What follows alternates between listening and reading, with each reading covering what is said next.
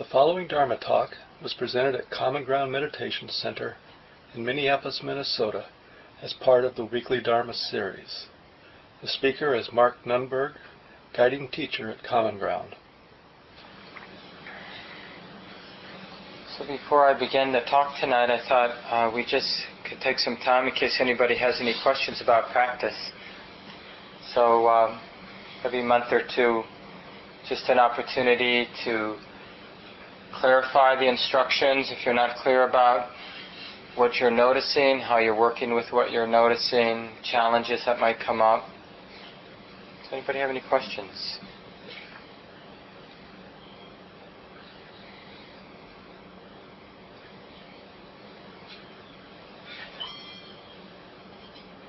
Shoshana.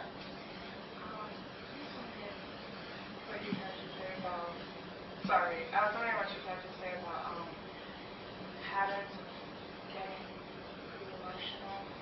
You said like very regularly, and not really necessarily being able to attribute it to something particularly. So she's asking about patterns of emotions arising in sitting practice in a regular way and not being able to attribute the emotion to anything in particular. Well, it sounds common. Like we have a lot of emotions that have been set in motion for all kinds of reasons in the past, and then those emotions don't necessarily go away. I mean, they do come and go, but a little bit what I'm going to talk about later tonight, there's a dance, and between the physical experience of emotion and the thoughts and images associated with that emotion. And when we have a thought, like a memory that's charged, then that memory or that thought about that memory, that evokes a physical experience that sort of parallels that thought, that emotion, or that memory. And then the physical experience is the cause for more thought, and thought is a cause for more sensation. And this is what gives emotions life, is this dance between the physical part and the mental part. They both are triggers for each other. And so they can, an emotion like resentment or loneliness or all kinds, they can go on for years or a whole life even. I mean, it's not continuous. It's just a birth, a death, a birth, a death, a birth, a death. But even though it ends, the causes for it to arise again haven't been extinguished. So the emotion will keep arising. So when we sit and there are regular visitors, regular emotions that keep coming back to us, whatever it might be, like even doubt, something as simple as doubt, or judging. You just find your mind dwelling, indulging in judging over and over again. Then there are a couple different ways to work with it, but the basic way is to open to it. But, that's not, we don't even know what that means. The key here is to understand that the thoughts associated with the emotion, the images associated with the emotion, that's the most superficial part of what's going on. And that's usually what we give all our attention to. And then inevitably, if we think about the thoughts, which is not really any different than indulging in them, getting identified with them, then it's just triggering the whole pattern. So, of course, we are going to be aware of the thoughts and images associated with this emotion, but we want to very quickly go to something not on the surface. So what we normally do is just start to feel the particular characteristics of that emotion. Is it heavy? Is it hot? Is it held? Is it expansive? Just the different visceral aspects. So that what is alive in the body, basically, associated with these thoughts, this emotion. What's alive in the body? And then even more subtle than that, I mean, it doesn't sound subtle, but it actually is, because the particular texture of the emotion is also a little bit diluting, but it's better than being on the level of content. So we go to the visceral experience of the emotion, and then in a more refined way, we look right at the unpleasantness of it, assuming it's an unpleasant emotion. If it's a pleasant emotion, then we look at the pleasantness of it. Because pleasantness and unpleasantness is something that's happening in the present moment. The mind is interpreting, because of the way it's been conditioned, this experience as either being pleasant or unpleasant, this experience of an emotion as being pleasant or unpleasant. So we want to see the unpleasantness of it, because that's the real trigger if it's an afflictive or an unpleasant emotion. Can we place the attention, or can we open the heart to the unpleasantness of this present moment emotion? Can we let it be unpleasant as it actually is? So we go from the content to the visceral experience of the emotion to the unpleasantness, if it's unpleasant, of that visceral experience. And that's, we try to peacefully coexist with the unpleasantness of it, like be undefended, allow it to be. Now, so that's the basic way to do it. We're going from the gross to the subtle, from the superficial to where the trigger that triggers reactivity, where is that trigger? Well, it's usually the unpleasantness. We're also triggered by the pleasantness of experience too. If we're not fully present, intimate with pleasantness, we will automatically, habitually react with attachment. That's what we do when we're in the midst of something pleasant. Just like if it's an unpleasant emotion, we react with aversion, reactivity, the aversive reactivity. And to help that process along, there are a few, I guess you could almost say, tricks. Like when we realize we're lost, like we keep getting swept away by an emotion, and we come back, we know there's this emotion, but we can't seem to get any footing, like where we're actually, mindfulness is seeing something, the mind that knows, the heart that can know or open to something, doesn't know what to open to.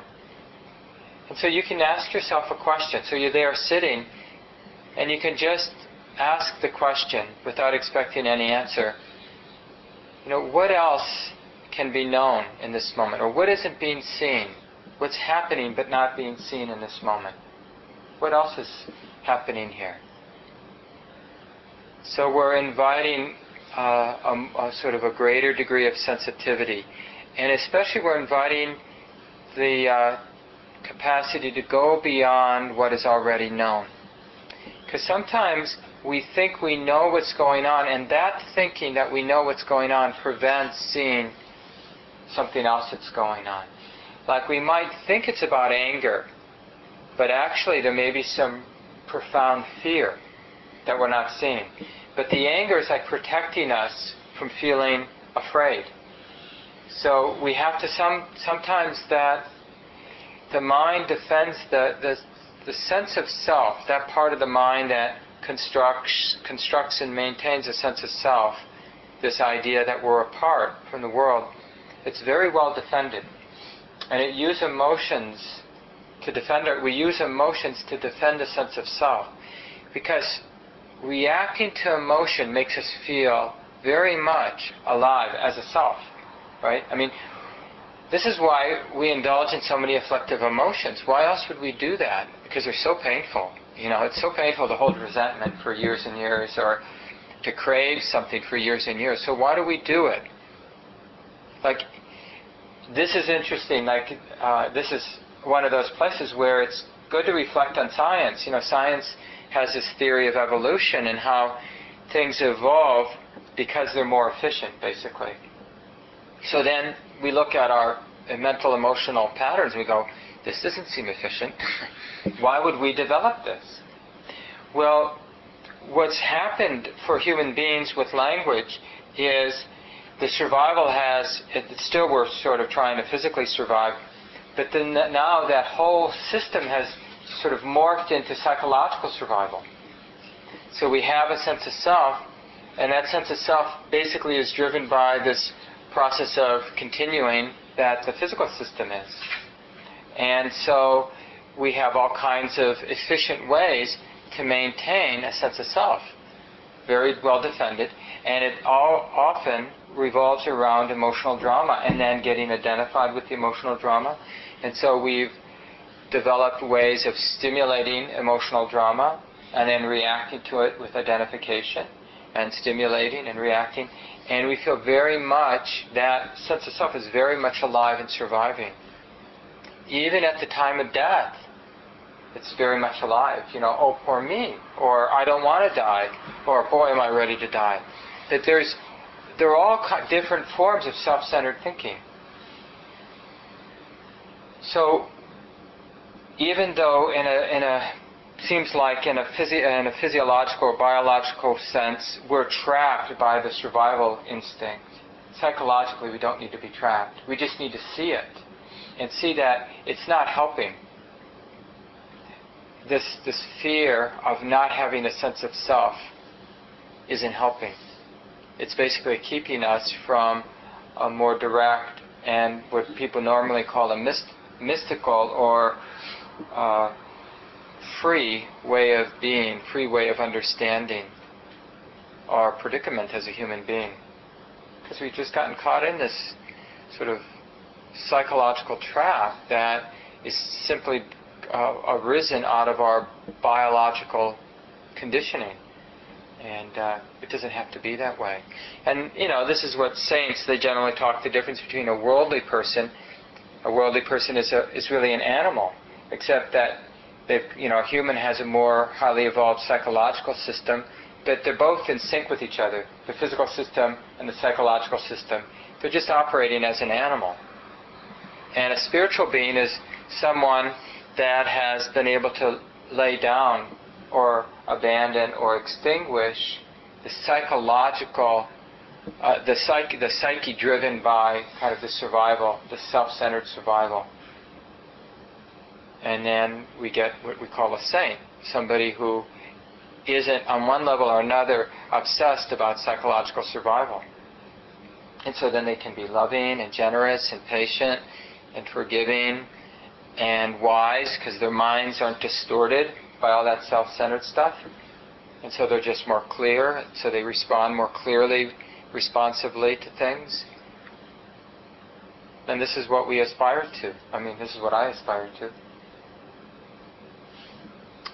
Any other questions about practice?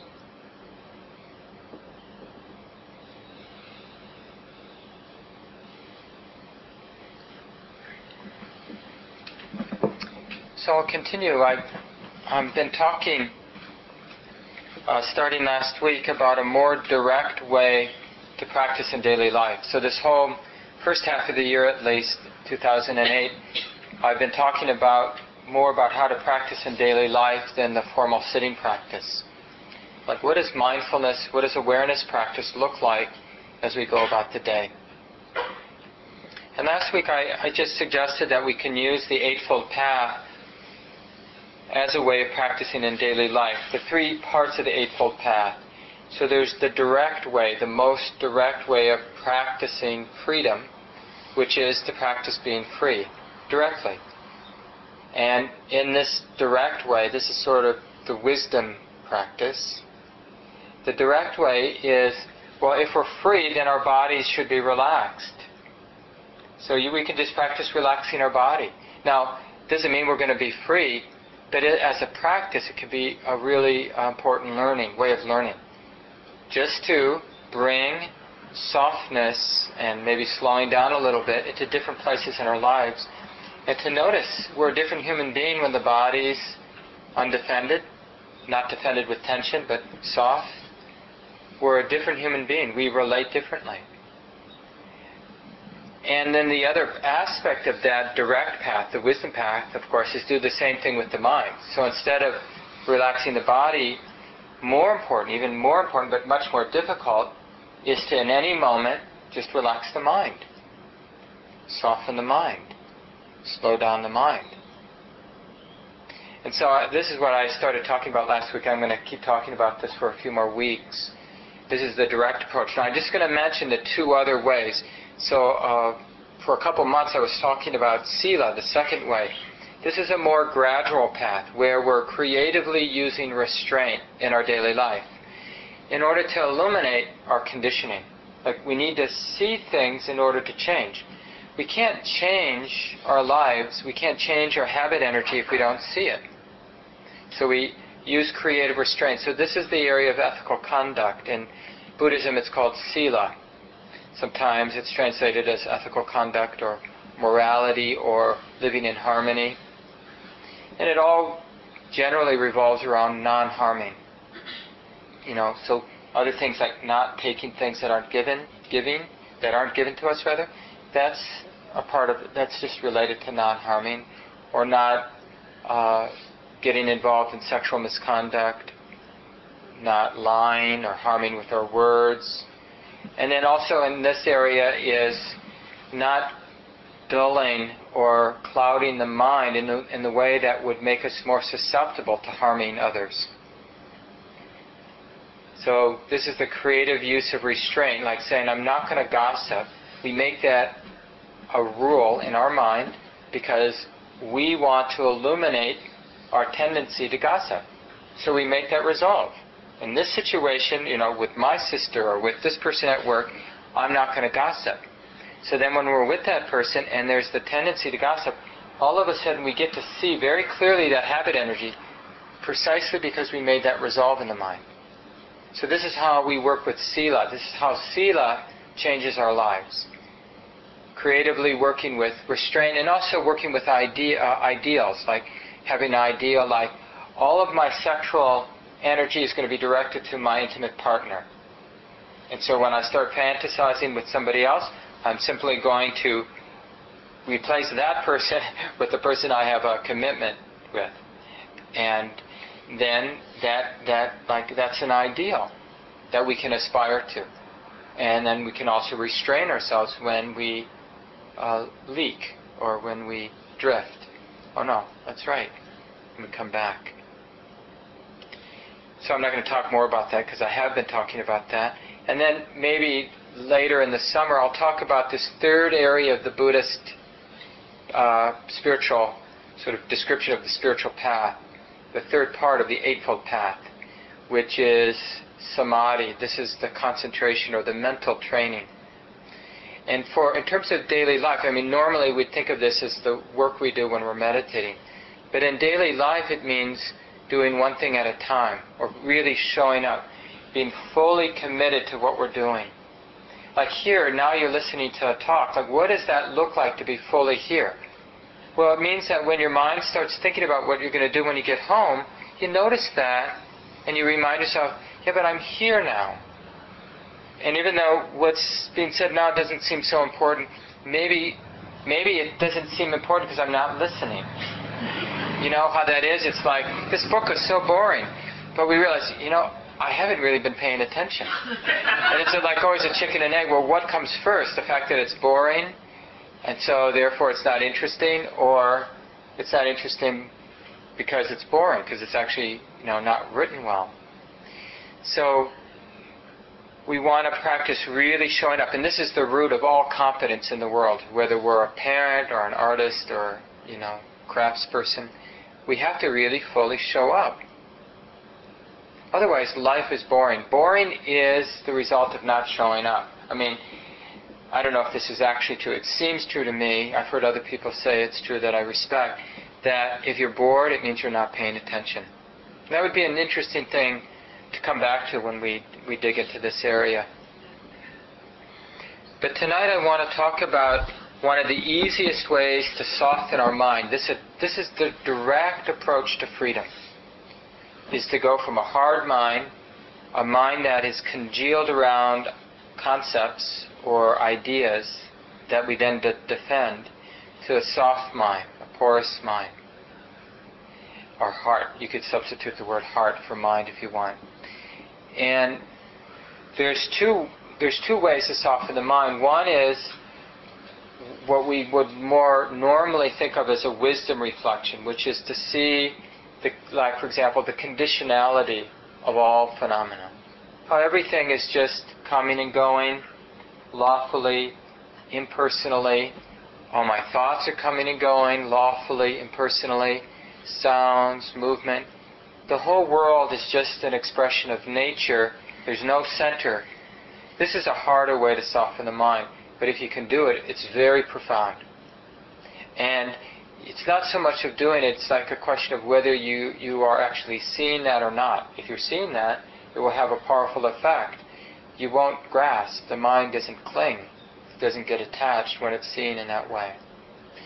A more accessible way for all of us to soften the heart, soften the mind, is to cultivate or to uncover the capacity for tenderness or love or forgiveness.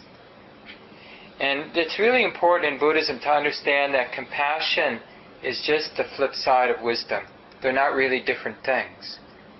But it's a lot easier for most of us to experience the freedom of wisdom through the path of a moment at least, a moment of true, unconditional tenderness, softness, caring, kindness, forgiveness, patience, the different qualities, what we would normally, in the West at least, refer to as love or the heart. And one of the ways that it's usually we start talking about this, like how do we get in touch with this capacity? It's through forgiveness. Because forgiveness in a way guards the door, guards this capacity for love.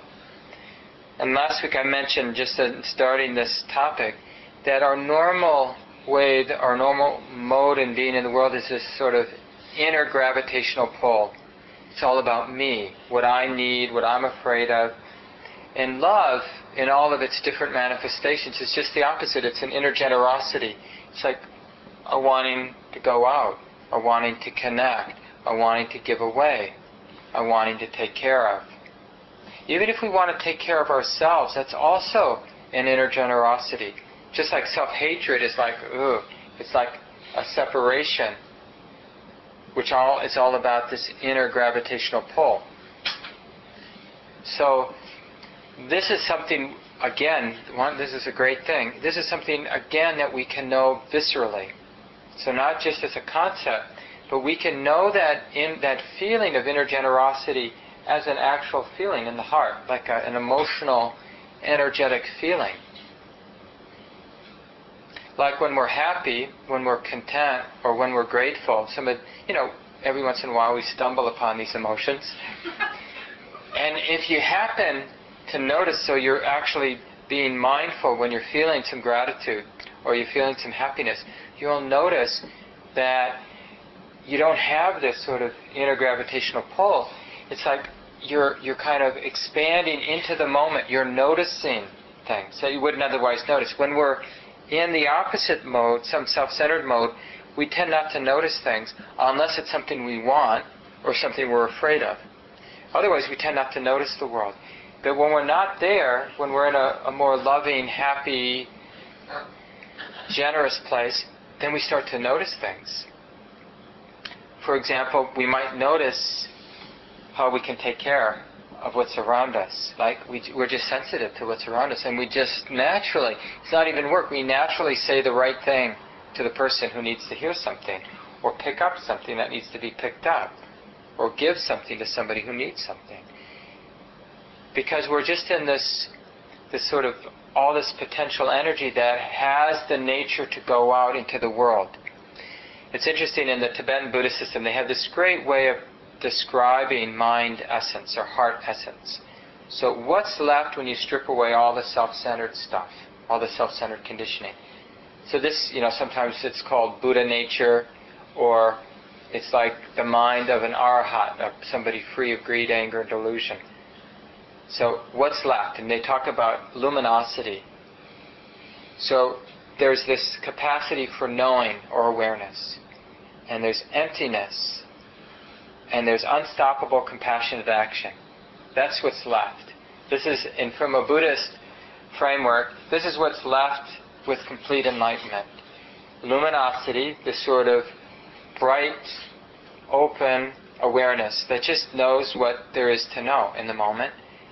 Emptiness means there's nobody knowing. There's no center to the knowing. It's just knowing without anybody knowing. That's the emptiness part. And unstoppable compassionate action. Because we're alive, we're embodied, the system, the system of being a human being, it is a doing system. That's what it does. As long as it's alive, it does things. And because there's no self-centeredness, that's empty, then all that doing is unstoppable compassionate action. It's just going to respond moment by moment to whatever needs to be done, because what would be in the way of that? Because there's no center. There's no self-centeredness operating.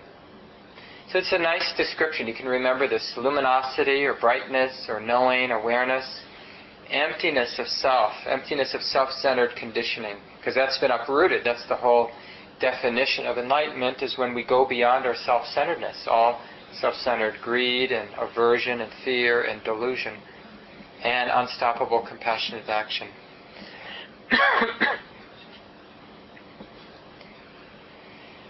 So the question is, how do we instead of just stumbling upon gratitude or generosity or kindness or happiness or love, patience, how do we systematically work with this freedom of the mind, the softening of the mind from the self-centered hardness to sort of the soft, tender, connecting, caring, responsive, loving mind and heart? Are there sort of techniques that are supportive? And as I mentioned, forgiveness is one of the best. The thing is, we can't go straight to forgiveness. I think I read last week from this book, At Home in the Muddy Water. I mentioned that someone gave that to me recently. He has an interesting paragraph where he says, if someone were to ask a spiritual teacher, what should I do with all this resentment I feel against my friend? The teacher might respond, it's not good to hold on to resentment. Why don't you just let it go? But can we just let it go? Even when we know how much resentment hurts us, we often don't have that option. If we could just let it go, we wouldn't be stuck in the throes of resentment. Letting go is not a real practice. It's a fantasy practice, based on an ideal of how we'd like things to be. So what he recommends, and it seems really wise to me, is that the way to move in the direction of this direct practice of freedom, the freedom of a loving heart. Because when we're loving, you can't be loving and caught up in that self-centered gravitational pull at the same time. They don't exist in the mind and heart at the same time. They can't. So the first step is to understand, and this is really important, the mind works just like the rest of nature. It works in terms of cause and effect. So we have to recognize, like when we have a moment of generosity or forgiveness, we have to understand, well, what came before that? What was the proximate cause for this heart forgiving, or for this heart feeling generous? So we're just learning by paying careful attention how it all unfolds. Just like we want to understand how anger unfolds.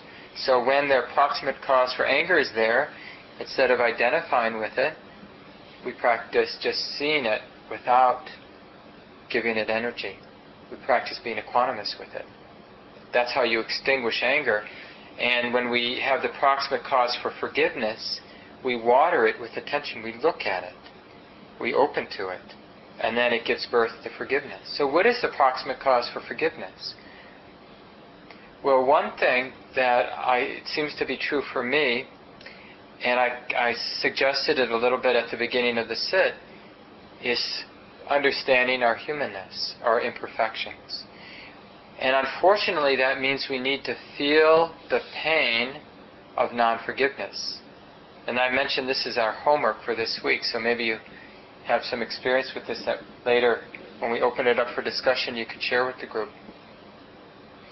The question is, do we know what it feels like to be unforgiving? And the answer is maybe, maybe not, but we could right now know what it feels like, because if you're like me, there's some things you haven't forgiven. Maybe you haven't forgiven yourself for something you've done. Maybe you haven't forgiven your parents, or partner, a friend, a sibling, your cat. Our cat urinated on the floor today. I'm working on forgiveness. And the way we can work on forgiveness is we can notice what it feels like to be unforgiving. That's an actual experience. So if there's somebody we haven't forgiven, then that's alive in us. And the only thing keeping us from feeling that is that we have a habit of creating defenses around our pain. So it's not always easy. We have to first want to acknowledge that there is pain. And then what usually helps is to quiet down. If we have unfinished business, it's hard not to notice it if we're quiet. If we're distracted, if we're busy, of course we won't notice how much in pain we are. But as soon as we quiet down, we notice. This is one thing that is great about going on retreat. If you go away from your busy lives, where there's a pretty simple schedule, and not so much media, real responsibilities, but we're kind of left alone with all our unfinished business. It's great. And it's especially good, like if you go out into the wilderness, it's even more potent, because wilderness has a stillness. It's the stillness of the lack of human civilization, human delusion, really. Because it's not the buildings that are kind of deluding. It's all this sort of psychic soup that we're in. I lived in New York City for a couple of years. I wanted to be around this good meditation teacher, so I moved there. And I never, before it's like, I would never have thought about moving to New York City. But I really connected with this teacher, so I decided I'd moved into this meditation yoga center, or it really was an ashram. There were a lot of monks living there, swamis, both men and women, and then some lay people like myself. And and I had visited New York a number of times prior to that. I lived on the East Coast a long time ago, and I noticed how incredibly energizing it is to be in New York City. And then I realized it's not energizing, it's agitating. But because we're not paying attention, we think, oh my God, I feel so alive here. Walk in and it's just like, all that. But it's not that we feel alive, we feel agitated. And it's like we had a design meeting, David and a few other people who are helping design the new Common Ground's new building in a restaurant down on Minnehaha today to discuss the interior colors of the building, of the walls and ceiling. And I hadn't been in this coffee shop before, but it had some kind of bright, shocking, in my mind, colors. And then it had some music that I don't like to listen to too much. It was kind of loud and in-your-face music. And, it was agitating. I noticed that. And we were talking about color, so we kind of discussed it as a group. And so much of our life is this way. So if we want to just begin the practice, and in this case the practice of connecting, or actually it's like rediscovering love, rediscovering the capacity for forgiveness, the capacity for softening the mind. We have to step out of all the things that are stimulating for a while. Because then what we'll notice is what I mentioned at the beginning of the sit. We'll notice our humanness.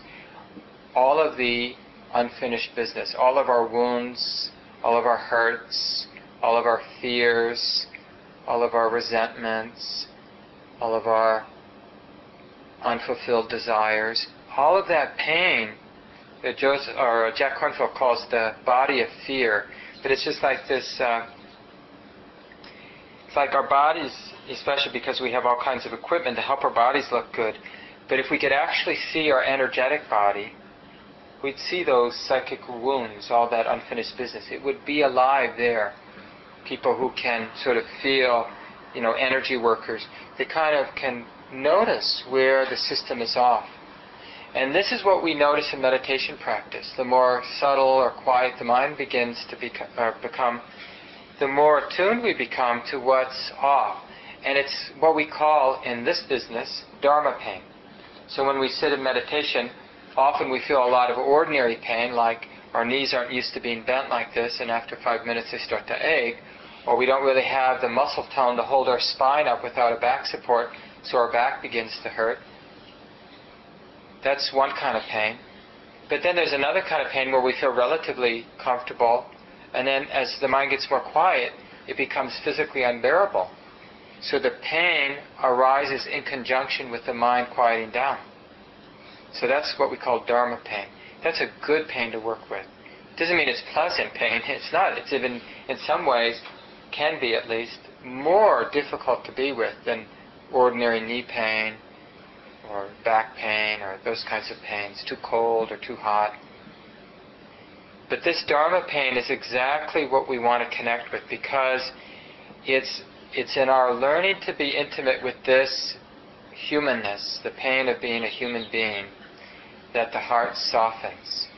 And all of a sudden, it's like we're getting a graduate education on forgiveness and patience and love and compassion, just by our willingness to be intimate, at first in just moments, and then moment by moment for periods of time, and then for longer periods of time. And then some days, when our practice is going well, it's like we're able to be the walking wounded. So we're feeling our Dharma pain all day long. We're feeling our humanness throughout the day.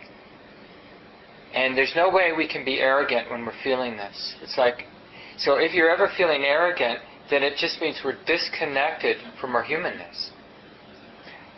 Or whenever we can't understand why someone's being obnoxious, it means we're not feeling our humanness. Because as soon as we start feeling our humanness, we know why people act the way they do.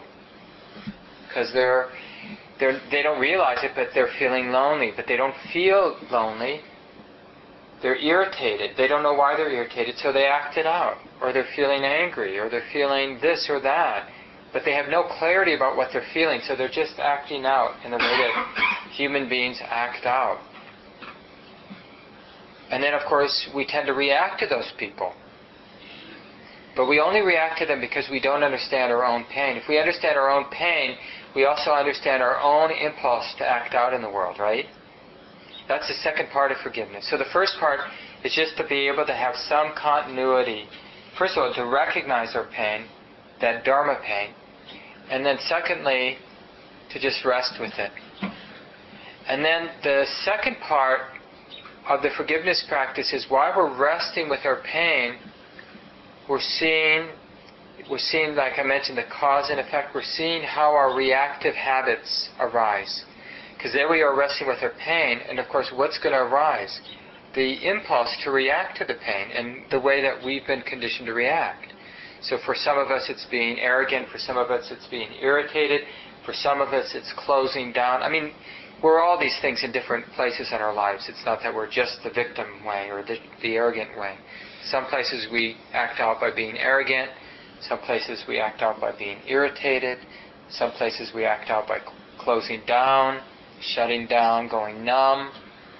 Sometimes we act out by indulging, dulling out by overeating, using drugs, using alcohol, consuming dumb media, media that doesn't go anywhere, doesn't edify us at all, that just sort of dulls the mind, kind of puts the mind to sleep. When we read books that are the same as books we've read before, over and over again, just as a way to escape. So these are ways that we act out, avoid feeling the pain that we're feeling. But when we can be right there, then we have this great advantage of seeing how this pain wants to act out in this way. And then we, by not acting out, by not picking up and acting out that impulse, we are undermining that well-worn groove in the heart, in the mind. We're reconditioning our life. We're undoing our habit energies, replacing them with a new habit energy. This habit energy is called compassion and wisdom, right? Because we're there feeling the Dharma pain, feeling the pain of humanness. We're feeling the impulse So first of all, there's the pain of just the Dharma pain, just the pain of unfinished business, the pain of unresolved grief, unresolved sadness, unresolved anger, unresolved greed, wanting. Then there's the second pain of wanting to do something that's our habit, but not doing it. Wanting to act out. That's painful because restraining ourselves is a kind of pain. It creates heat, right? We want to do this, but we know better, so we're not. It's better not to do it, but it hurts not to do it. It's so funny. It's this great irony that to act out unskillfully on the surface feels better than to restrain ourselves. In the long run, of course, we're creating hell. But in the short term, it's hard work to restrain ourselves from doing things that are unskillful, that cause harm to ourselves and others. And then the third kind of, I know sounds like a lot of work, a lot of pain. There's yet another kind of pain in forgiveness, and that's the pain of actually forgiving. So once we're able to sit with the pain of the unfinished stuff, or humanness, and sit with the pain of wanting to act out, but restraining ourselves from acting out. Then when we really are at peace with those two levels of pain, then there's the pain of forgiving. And the way that Kamala Master, one of my teachers, describes that is, and we used to do this when we were kids. I don't know, there's this fad that went around in the 60s. Maybe you remember it, where this is like in grade school. You'd have someone do this and squeeze for a long time, and then you do all this sort of funny stuff on the wrist, which I don't think did anything. And then, but it kind of distracted the kid you were doing this for a while. Does anybody remember this? And then you would ask them to open their hand, and they couldn't. I mean, they could, but it's like they didn't. They sort of forgot how to do it, because the body and the mind works together. And if you've had that intention to squeeze, because you're coaching them to squeeze, no, squeeze harder. And so you're creating that intention, and then it's like they forget the other intention, and it actually hurts a little to release the hand after you do that for 5 minutes. And this is that pain, that third pain of forgiveness, that when you actually show up and forgive yourself, or show up and forgive somebody else, that it hurts, because you've been so long saying, I'm the person who's resentful. I'm the person who will never forgive. We imprison ourselves in that idea. I'm not going to forgive that person. That's that squeezing tight. And then when we decide we want to be the person who isn't hateful, who isn't resentful, then we have to release that armor. And it hurts, because we've grown accustomed to it. And it has given us a superficial feeling of being somebody. And we don't know who we are when we let that go. Who am I who's not angry at my father or mother, or wherever we've held this anger for a long time? We don't know who that person is, so it's scary and it hurts a little bit. So this can be our homework this week, is to get to know these three kinds of pain. The pain of feeling our humanness, the pain of feeling our impulse to react to our pain of humanness, but restraining ourselves, and the pain of letting go, the pain of forgiving. And these are sweet pains. These are the pains of transformation, of opening up. And we'll talk more about this next week, but I want to save the last 10 minutes to hear from people in the group tonight. If you have some thoughts from your own experience that you'd like to share with the group, of course, any questions that you have about the talk you'd like to bring up. So what comes to mind?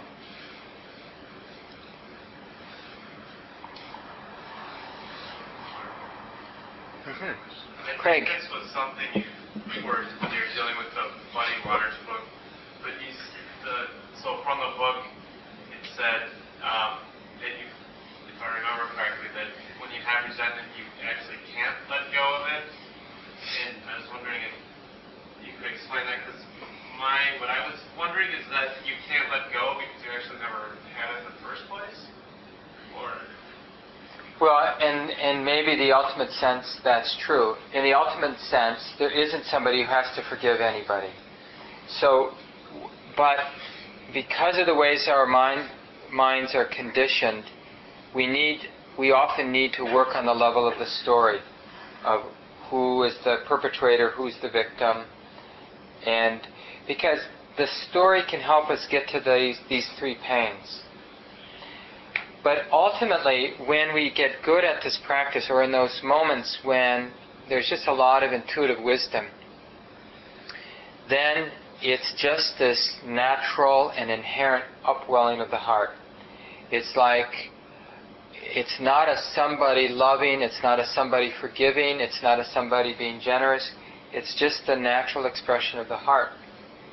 Forgiving, letting go, connecting, responding.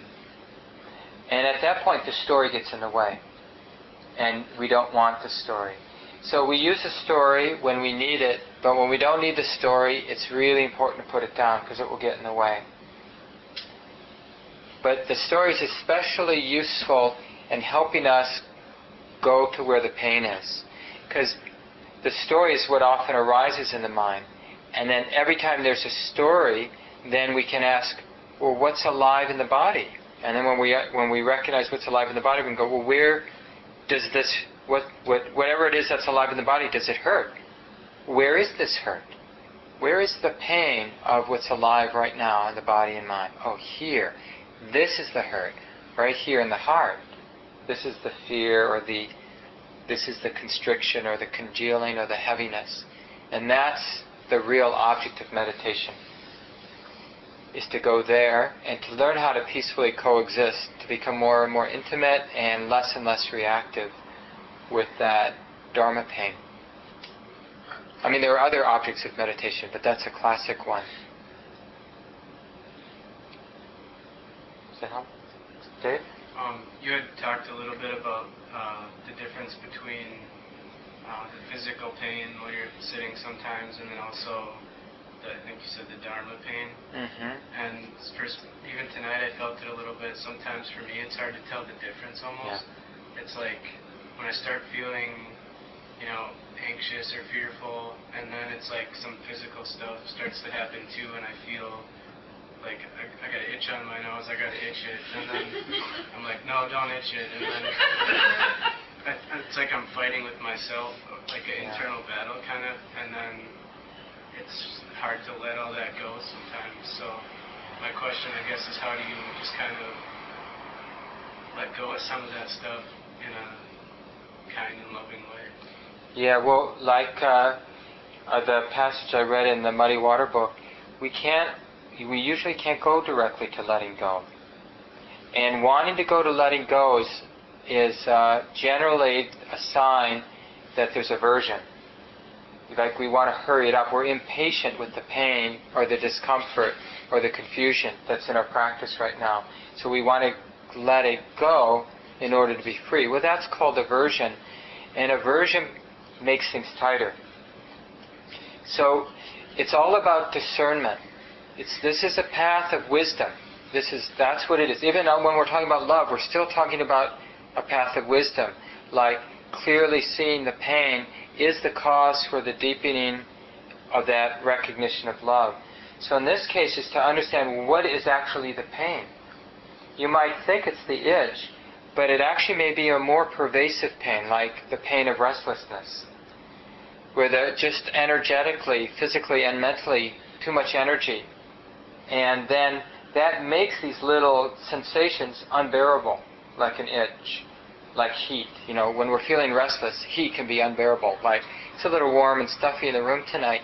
And so if you have a lot of restless energy, you might be finding it unbearable being here. But if we just look at the heat, we'll miss the point. The point is this restlessness. It's just like being in a bit of a pressure cooker or kind of trapped. And that's a more subtle, bit more powerful kind of pain. And so much of our practice is seeing, well, what actually is predominant? And generally, or often, the first thing that comes to our mind about what's going on now isn't what's really predominant. It's just what's on the surface. But what's really going on, what we're really reacting to is this, not the obvious thing. So that's what's important about asking that question, well, what? Well, what's really going on here? What's really predominant? Or what am I not seeing? Because when the heart or mind connects with what's really going on, even if it's really unpleasant, with the predominant thing is really unpleasant, there's a certain kind of beauty and pleasantness associated with that moment of mindfulness, of connection.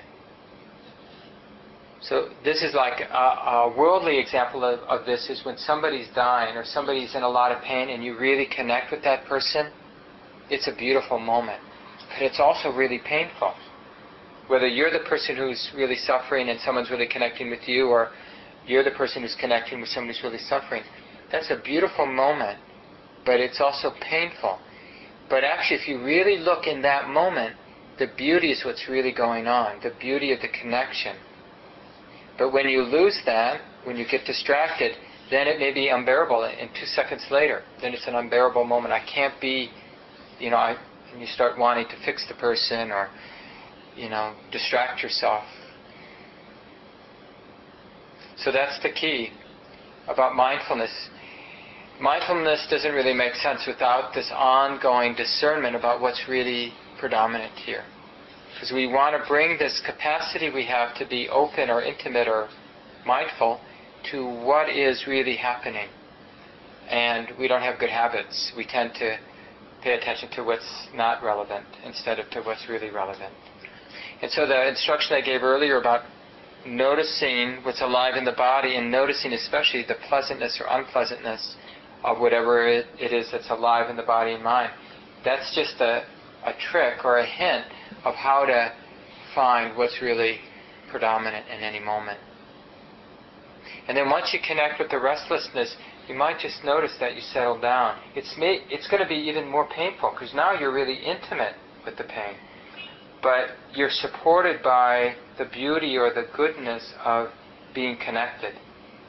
And that can sort of give the heart some resilience to be with difficult experience. Any last comments before we end? I have a question. What if one of the reactions to the pain is crying? Does one restrain themselves from crying? But by crying, you let go so much passion? Or is this one, you let go and then yourself cry?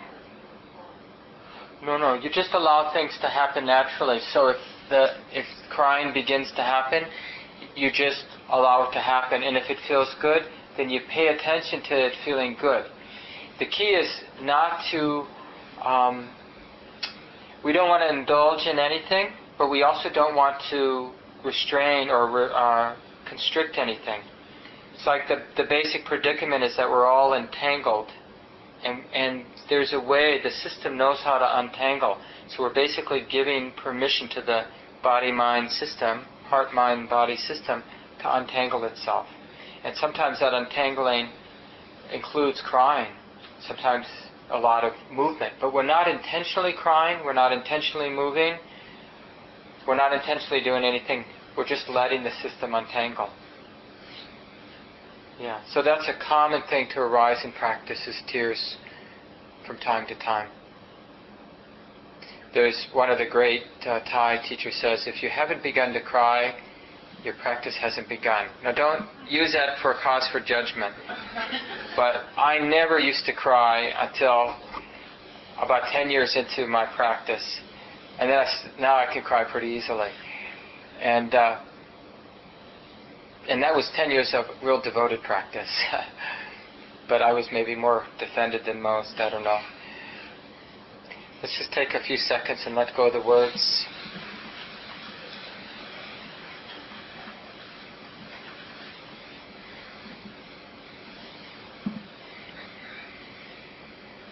We can appreciate being here together.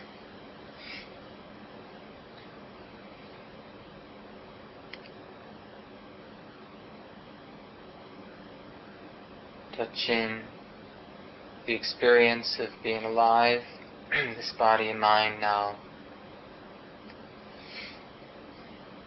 May we cultivate a beautiful aspiration for our lives. So we're living and practicing in a way that supports the well-being of all beings, not just ourselves, but all beings without exception.